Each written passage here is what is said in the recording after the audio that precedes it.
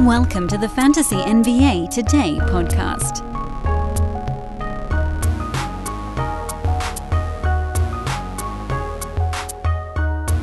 Stop me if you heard this one before.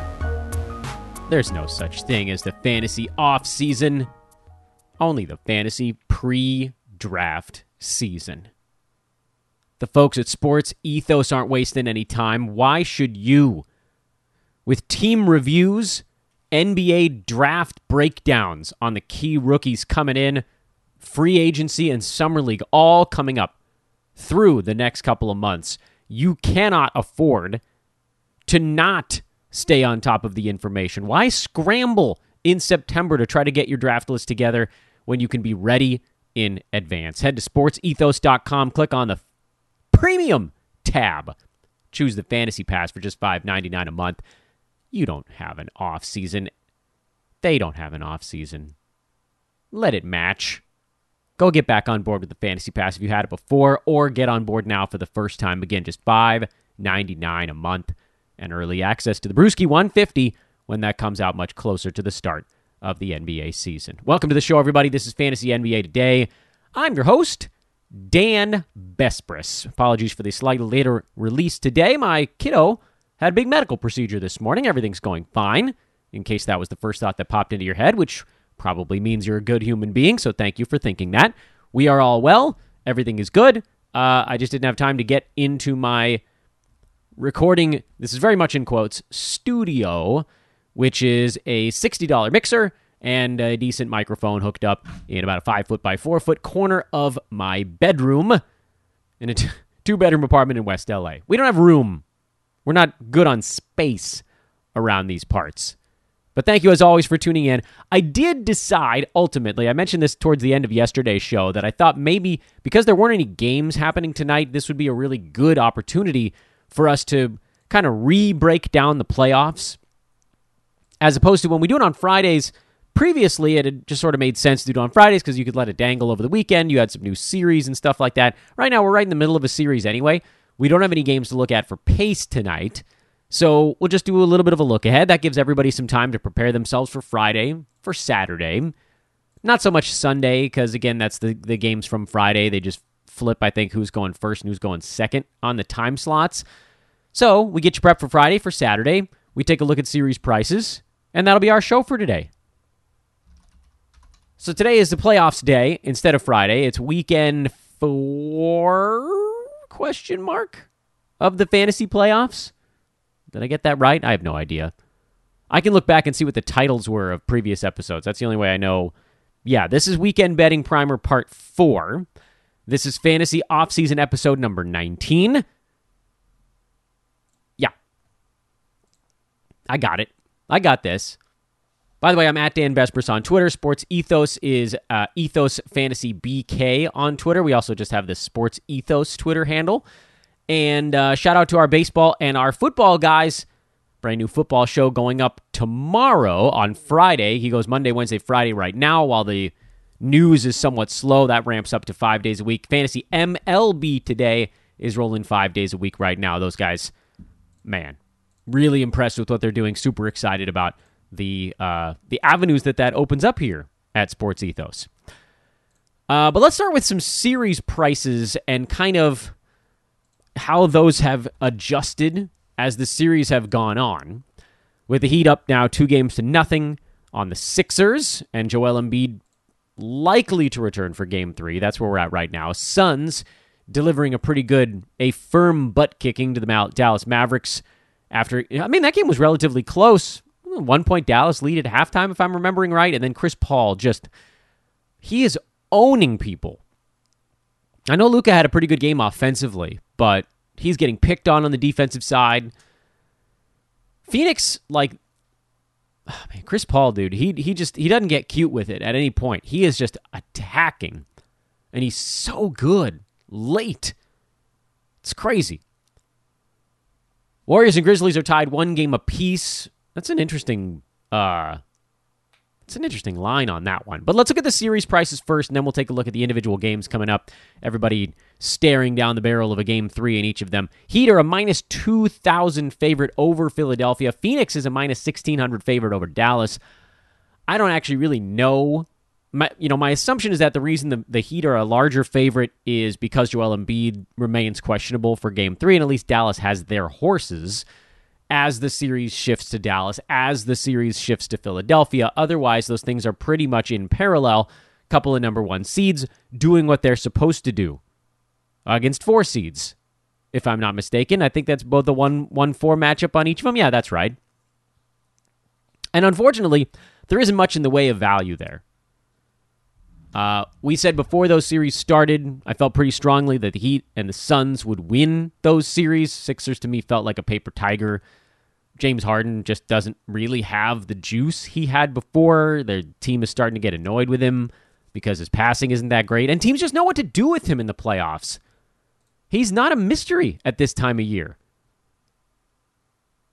He had 20 points, 9 assists in their last ball game. He was fine, but he wasn't Harden from days of yore. You can just take him out of plays.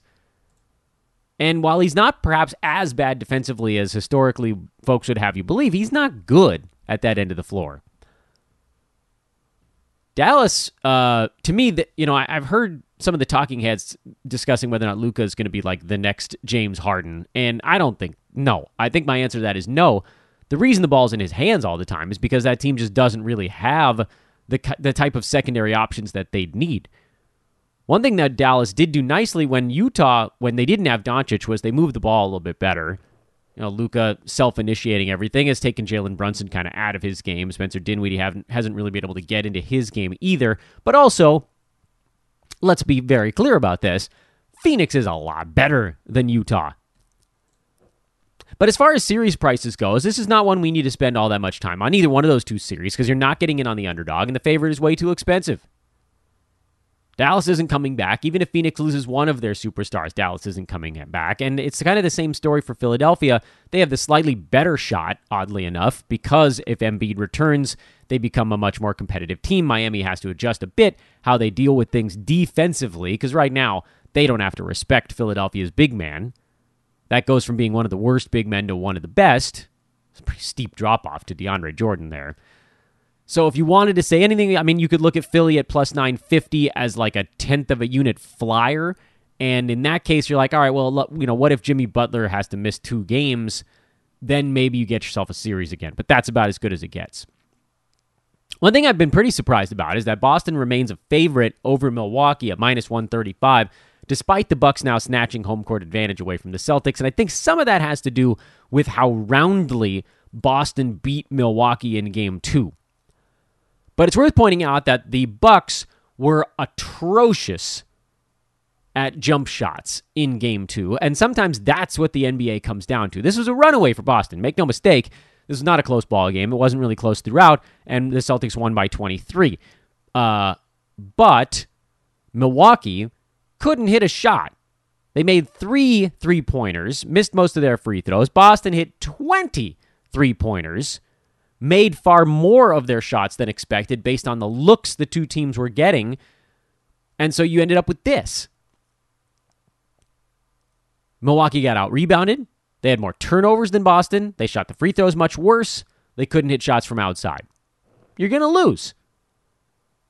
Boston's not going to be this good again in Game 3. Milwaukee's not going to be even close to this bad in Game 3 as they switch venues. The one thing that does feel somewhat constant, and we'll talk more about this when we get into the individual games for each of these two teams, is that defense is prevalent on both sides. But I do want to take time to kind of get to the little tidbits on that one.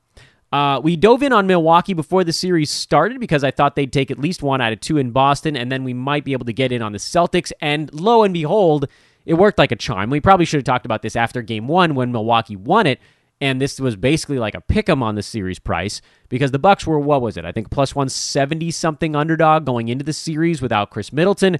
I said, hey, you got a good value on Milwaukee there, and you might have an opportunity to get either both teams on an underdog price or Milwaukee at a plus 175 and Boston at a favorite price that's lower than 170.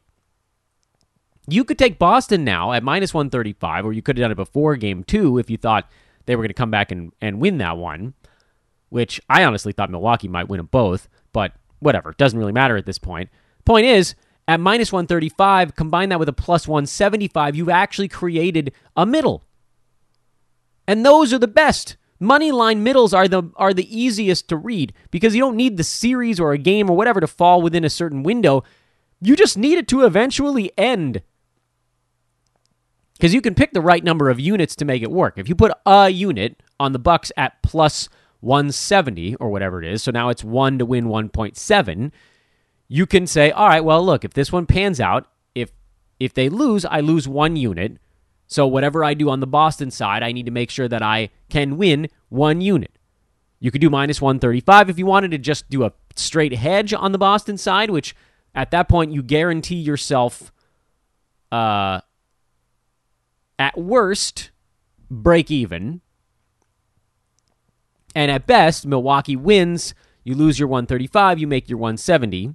So you win, 35 hundredths of a unit or whatever that turns out to be. But either way, here's the thing. You've created, however you want to break this thing out. You could then, if you wanted to, you could put a 1.7 on the Celtics to win a little more than 1 unit. That's basically your way of saying, look, I think now Boston is probably going to be the team that wins this. If they do, you lose the 1 unit on Milwaukee. You win a little bit more than a unit on Boston. It's not quite $35. It's a little bit less than that. But at this point, you're creating a middle based on the team you think has the higher probability of winning in the end. Or you could do the math and split it right down the pipe and just basically say, I'm shooting for like 0.2 of a unit, and it doesn't matter who wins the series. Either way, though, you've created a spot where your worst case scenario is break even. That's awesome.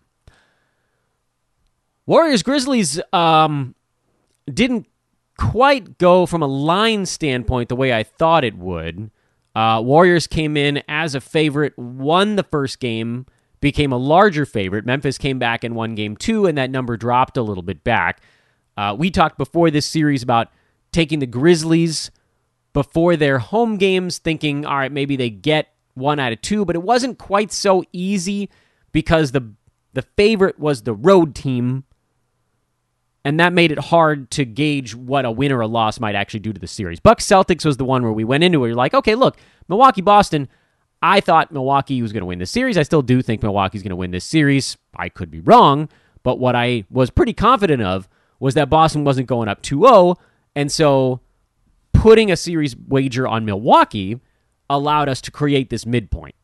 That's all we needed. We just needed them to take 1 out of 2 in Boston, and we could create a midpoint, and that's what we did. And just sort of to put a bow on this thing, the Warriors-Grizz series is pretty damn close to where it started. I think there was an expectation that the Warriors would take a game in Memphis. This one gets flipped on its head, I think a little bit, if it goes back to Memphis 2-2.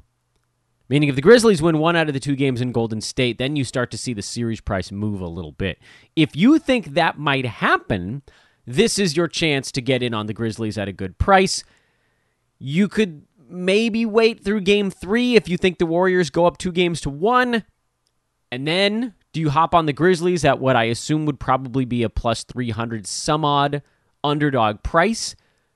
There's a shot there. Because if the Grizzlies win either of the next 2 games and go back to Memphis in a 2-2 tie, the price is going to get shorter on both teams. Because the best of 3, now you're starting to get into toss-ups. Best of 2, best of 1, if it gets to that point.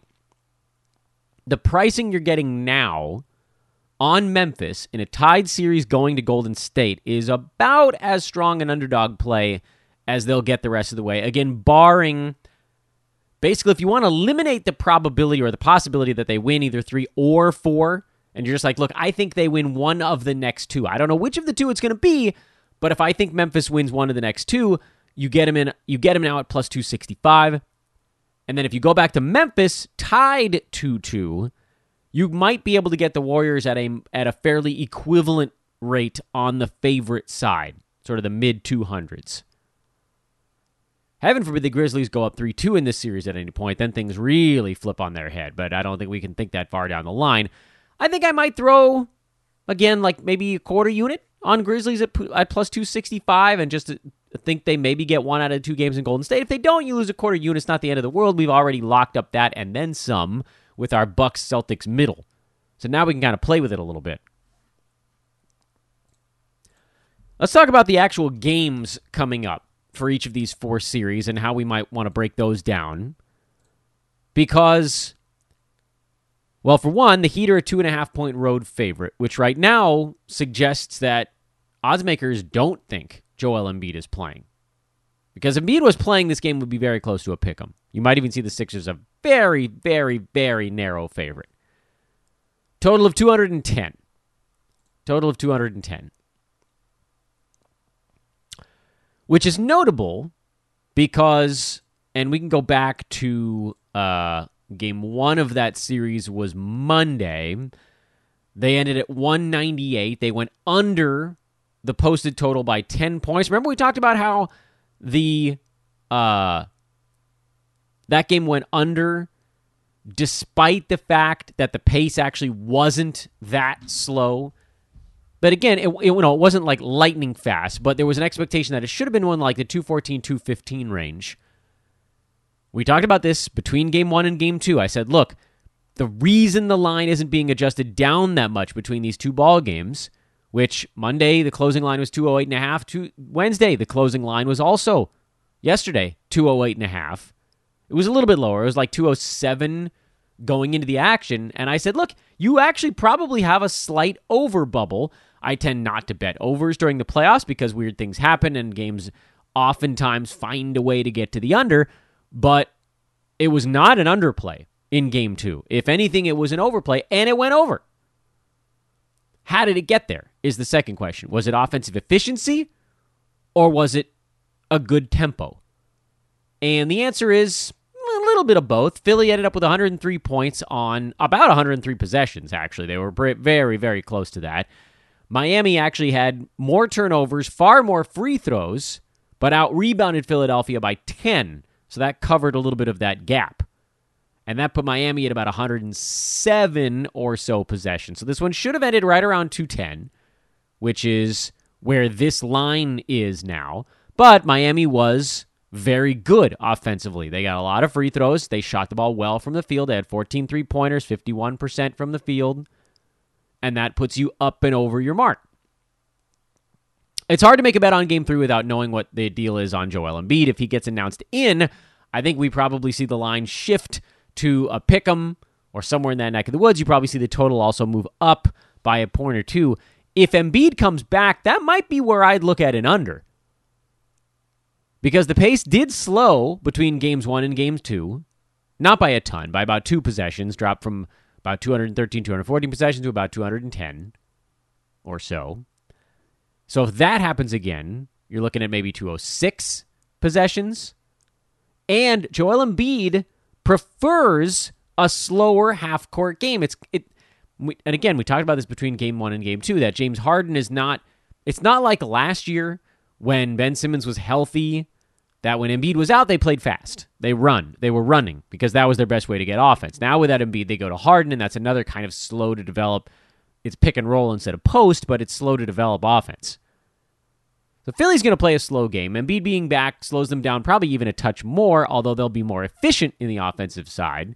And then on the Miami end of the ledger, can Philadelphia actually protect the rim a little bit, having Embiid instead of DeAndre Jordan, who was a -9 in 13.5 minutes? Why they insist on. Paul Reed was a -2 in 25 minutes of this game. Like, they played pretty close to break even when he was out there, and yet DeAndre Jordan still gets to play. Danny Green was also quite terrible. I don't want to take anything away from him, but a lot of it was starting unit issues, which happened to be anchored by the defense of, or not anymore, but what used to be the defense of DeAndre Jordan. So then you look at the total in this ballgame, and you see it at 210. You're like, oh, that makes a lot of sense, actually. It might tick up. If it gets to 211 or 212, I might look at an under for Game 3. But as it currently stands, that number is right on the money. And as far as the side goes, I don't know, man. I don't know how you can bet into a side without knowing if Embiid's playing. Suns pick 'em with the Mavericks on the road. This game in Dallas now. A total of 219.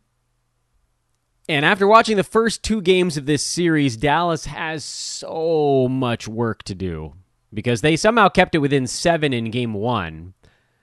It's not entirely clear how they were able to pull that off.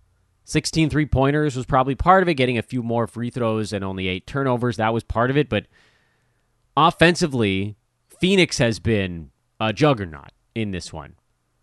They went over by 20-some-odd points in game 1. They went over again by about 20 in game 2. And remember the conversation we had on Tuesday's podcast. No, wait, was that yesterday? I honestly can't remember. Doing a show in the afternoon now confuses me on when I'm actually, what day it is. It was yesterday. We talked about these games yesterday. One of the really interesting notes was that their first game had a total of 214.5 and went over by 21. Second one moved up a couple of points and continued to go up, despite the fact that from an actual speed standpoint, they're not playing that fast. But Phoenix shot 65% for the game in game 2. I thought game 2 had a chance to sneak under a little bit. Obviously, I was very wrong on that one. But again, we're talking about Phoenix only had in this game about 102, 103 possessions, and they just went blasting past that mark because they got free throws and they made them, and they just didn't miss any shots for the entire damn ball game. Of course, that's going to create a little bit of that weird sort of artificially slow pace because teams are taking it out from a made bucket. Dallas actually had a possession or 2 more in the ball game, but you're splitting hairs to some degree because there just weren't many rebounds available with as good as Phoenix was shooting. I think Dallas was at like 105. So the two teams only ended up at about a 208 possession game. Very similar to the Miami Philly one in terms of just the actual pace of it. That one ended at 222. Phoenix Dallas went to 238. Both games yesterday featured good offense. And I would sort of venture to, when you look at these again, this is weird. Did one team end up with a bunch of time off and the other one didn't? Yeah, that's strange. Team got 2 days off, 3 days off? Did Milwaukee, Boston, they didn't play Wednesday, they're not playing tonight. Yeah, what the hell? That's strange. Anyway, doesn't matter. I thought for a second that I was doing everything backwards, but I'm not. So the total now creeping up a little bit further. Now it's up to 219.5. So they lifted it by a possession after the first one. They lifted it by another possession here after the second one. You're in a spot where at some point, it's going to start going under. Teams are going to make some small adjustment. And just from just the pure pace of it all, they're not going to be as efficient as they were before. Question is, when do we really hammer that point? Is it this one? Is it the next one? That's hard to know for sure. What you could do, and this is not the world's greatest idea, but you could do like a half unit on the under in this one. And if it goes over and that total creeps up again, you could even go bigger on the under in game 4. Because at some point, the speed of this game is going to lead to a lower scoring ball game. If these teams were scoring 225, 230 points on 225 or 230 possessions, I'd say don't expect it to end up underneath. But 205, 206, 207 possessions, and the total just keeps going higher because the teams keep making buckets, at some point, it's going to level off. So I do like the under tomorrow in Suns Mavs. I think there's a little bit of room under 219 because, again, you're talking a solid 11, 12 pace points of wiggle room to start the thing. That hasn't been enough lately, admittedly. Phoenix has been going 15, 20 points above because they've just been so good on offense. But, again, that just won't stick forever. They're carving teams up, but law of averages will kick in. Look, you guys know I love Chris Paul as much as the next guy. Fantasy, he's like my fantasy logo at this point. But is he this good every game? No. Is Devin Booker going to shoot 58? Mikal Bridges, Jay Crowder. I mean, everybody on the team made their shots. Get a load of this. Every single Phoenix Suns player who attempted a shot 50% or better. Everyone. The only one who didn't, Torrey Craig, who didn't take a shot. That's it. Everybody else on the team, 50% or better. That's nuts. I don't care how good some of these guys are. The whole team, stop. Celtics Bucks. That's all the way to Saturday. I get this so much time off. Milwaukee 3-point home favorites, total of 212.5. You got to go all the way back to Tuesday. They played Sunday, Tuesday, and then they're off until Saturday? That's the dumbest crap I've ever seen in my life. The playoffs are too slow. Good Lord. Anyway, Milwaukee beat Boston 101-89 in Game 1. That total was at 190. The actual total came down from 218 to about 216, so they adjusted it by a possession. And then Boston beat Milwaukee 109-86, which is 195. So, for Game 3, they brought the total down a little bit more. Farther this time, believe it or not. It opened at 213, and it's been ticking down just a tiny bit, 212.5 in some places as well. Why would it do such a thing? Well, 2 very low-scoring games certainly can play an impact on that. And it's also worth pointing out that though the first game ended at 190, that was largely because the offenses were so terrible on both sides. So terrible. Boston by themselves only averaged like 0.85 points per possession. That's horrible. Horrible. I mean, around 1 is bad, and they were way sub that. Or around 1 is fine, I guess.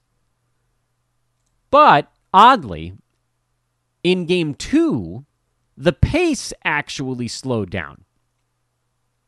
Game 2 is a much slower ball game, and it worked out in Boston's favor. Celtics are going to be better in the half court than Milwaukee without Chris Middleton. Giannis is going to be a guy who's going to want to get out and go a little bit, and Boston is going to be trying to grind this thing a little bit more, understanding that the Bucks are down their second most important offensive player. Boston doesn't have that problem. They're missing Marcus Smart, but he's, fourth most important offensive player? He's decent enough, but, Jason Tatum, 1A, Jaylen Brown, 1B, and then big drop-off to whoever the hell you want to put next. Time Lord, Smart, Horford, whatever. Boston only took 80 shots and only had 11 turnovers and only had 15 free throws. Game 2 went to $195 because it was slow. It was a slow-paced ball game. Yes, there was an inefficiency element as well. Milwaukee shouldn't have been at 86. They probably should have been at least at around 100. But even that would have put this game at 209. Boston did better than their expected mark because they had 20 three-pointers. You can shoot 47.5% if you make 20 three-pointers in a ball game. They only had, 97, 98 possessions in the ball game? So, pace-wise, this was actually one of the slowest games of the playoffs so far. We only had 197, 198 possessions. And so the final total was actually, and it was because Milwaukee went way under their expected mark and Boston went over it, but it ended right around where the speed of the game suggested it might be. Hence, the larger adjustment on the line for Game 3. We haven't seen too many totals adjusted by 3 or 4 points from one game to the next in the playoffs. Usually the adjustments are a little more small tweaks. This is a big drop, and that's why. I think this game moves a little bit quicker, but after seeing how slow Game 2 was, and the Celtics are going to be pretty disciplined at that end, I think there might even still be room on the under, despite the big ratchet down. Probably not enough for me to get with it, because if we see the Bucks control the pace at all in Game 3, that's the way that it would clear the mark. But pace-wise on Game 2, that was a grinder. And finally, Grizzlies-Warriors, big total, 225.5. It's been Warriors series in general. Grizzlies too, they played the Wolves, so that was going to be a higher scoring one. Warriors favored by 7. That's a pretty big number at home. I I don't know how they run away from the Grizzlies. These feel like they should just be pretty good ball games. And that 225.5 is notable because the last game ended at 207, went under by 20 points. Ja Morant had 47 by himself, but they only brought the total down by a little bit. And the reason for that is that both teams were quite bad on offense in their last ball game in what was effectively a fast ball game. There were 99 rebounds in that game, and a lot of that's because the teams were missing shots, but also they took a lot of shots. Warriors had 95 field goal attempts in Game 2. That game was moving. No one besides Ja really could throw a stone in the ocean, but that game was hauling butt, man. Warriors 95 shots and 18 turnovers. That's 113 possessions right there. 18 free throws. Grizzlies 91 shots, only 12 turnovers, only 21 free throws. They had fewer possessions, but made better use of them by making their foul shots and not turning it over as much. But again, you're still talking about one team with like close to 120 plus attempts, field goal and otherwise, and the other team with like 113, 114. So this is a series that, from a speed standpoint, looked a lot more like the total from Game 1. Warriors 117, Memphis 116, than the total from Game 2. And that's why, again, if you're trying to get a read on these types of things, why are totals moved the way they are? Game 1 ended at 223.5. Game 2 moved up by 4 points to accommodate the speed that the teams were playing. And then in Game 2, you just got a game where nobody could hit a bucket other than Ja.